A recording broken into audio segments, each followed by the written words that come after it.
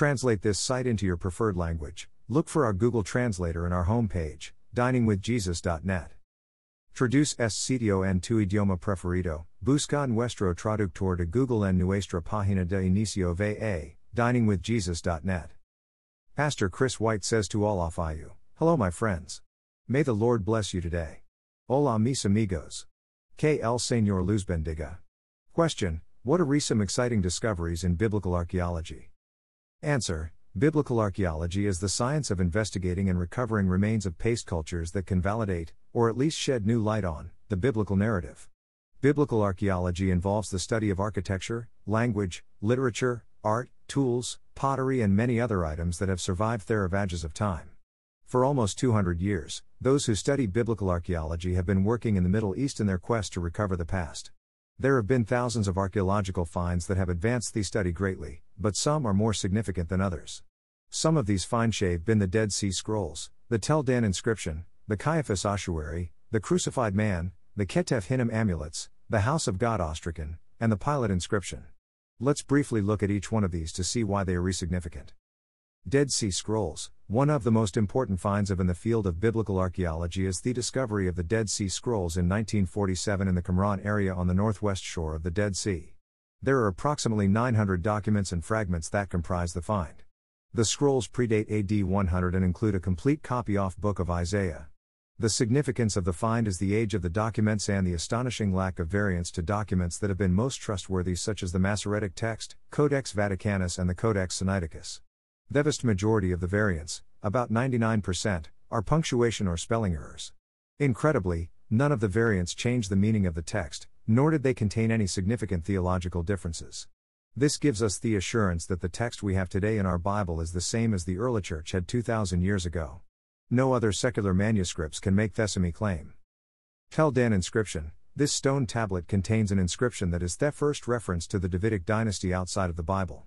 It was erected by Hazael, king of Aram, which is present-day Syria. The inscription makes reference to a military victory and corresponds to the biblical account in 2 Chronicles 22.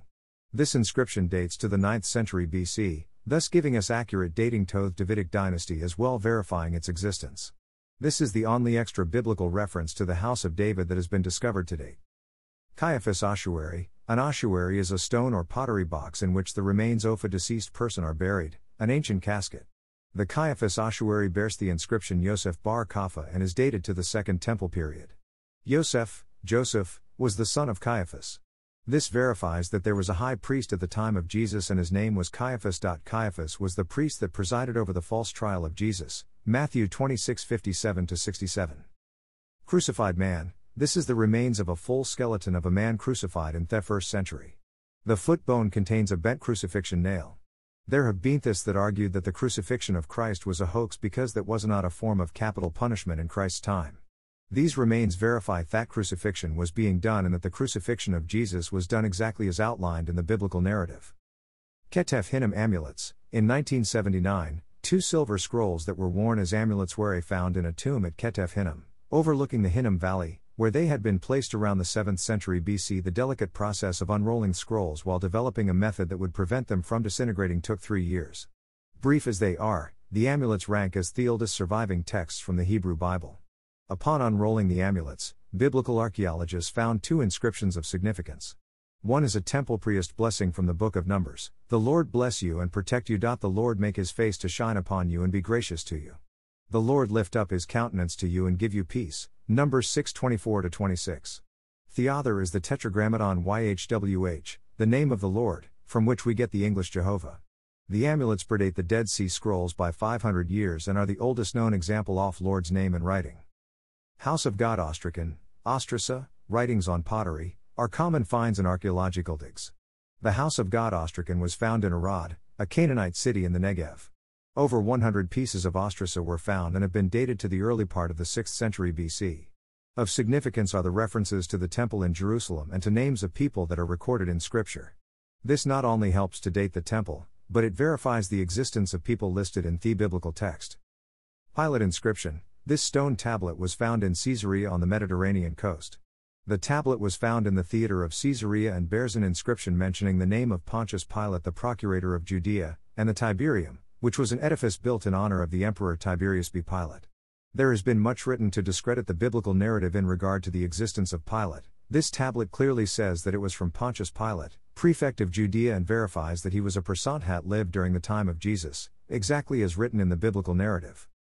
These finds are interesting from an educational point of view and do validate the historical accuracy of the Bible. But for the believer, finds like Thesishold add nothing to our understanding of the importance or credibility of the Bible. The Bible is the written word of God, inerrant and infallible, and was God-breathed to human writers and is useful for edifying and teaching believers in the ways of God. All Scripture is God-breathed and is useful for teaching, rebuking, correcting and training in righteousness, so that the man of God may be thoroughly equipped for every good work. 2 Timothy 3:16-17. The Bible needs no corroborative evidence to verify its truth, but it is interesting to note that no scientific or archaeological find has ever disproven a single word of Scripture, and many findings have attested to its historical and scientific accuracy. Thank you to Got Questions. Copyright 2002 to 2023.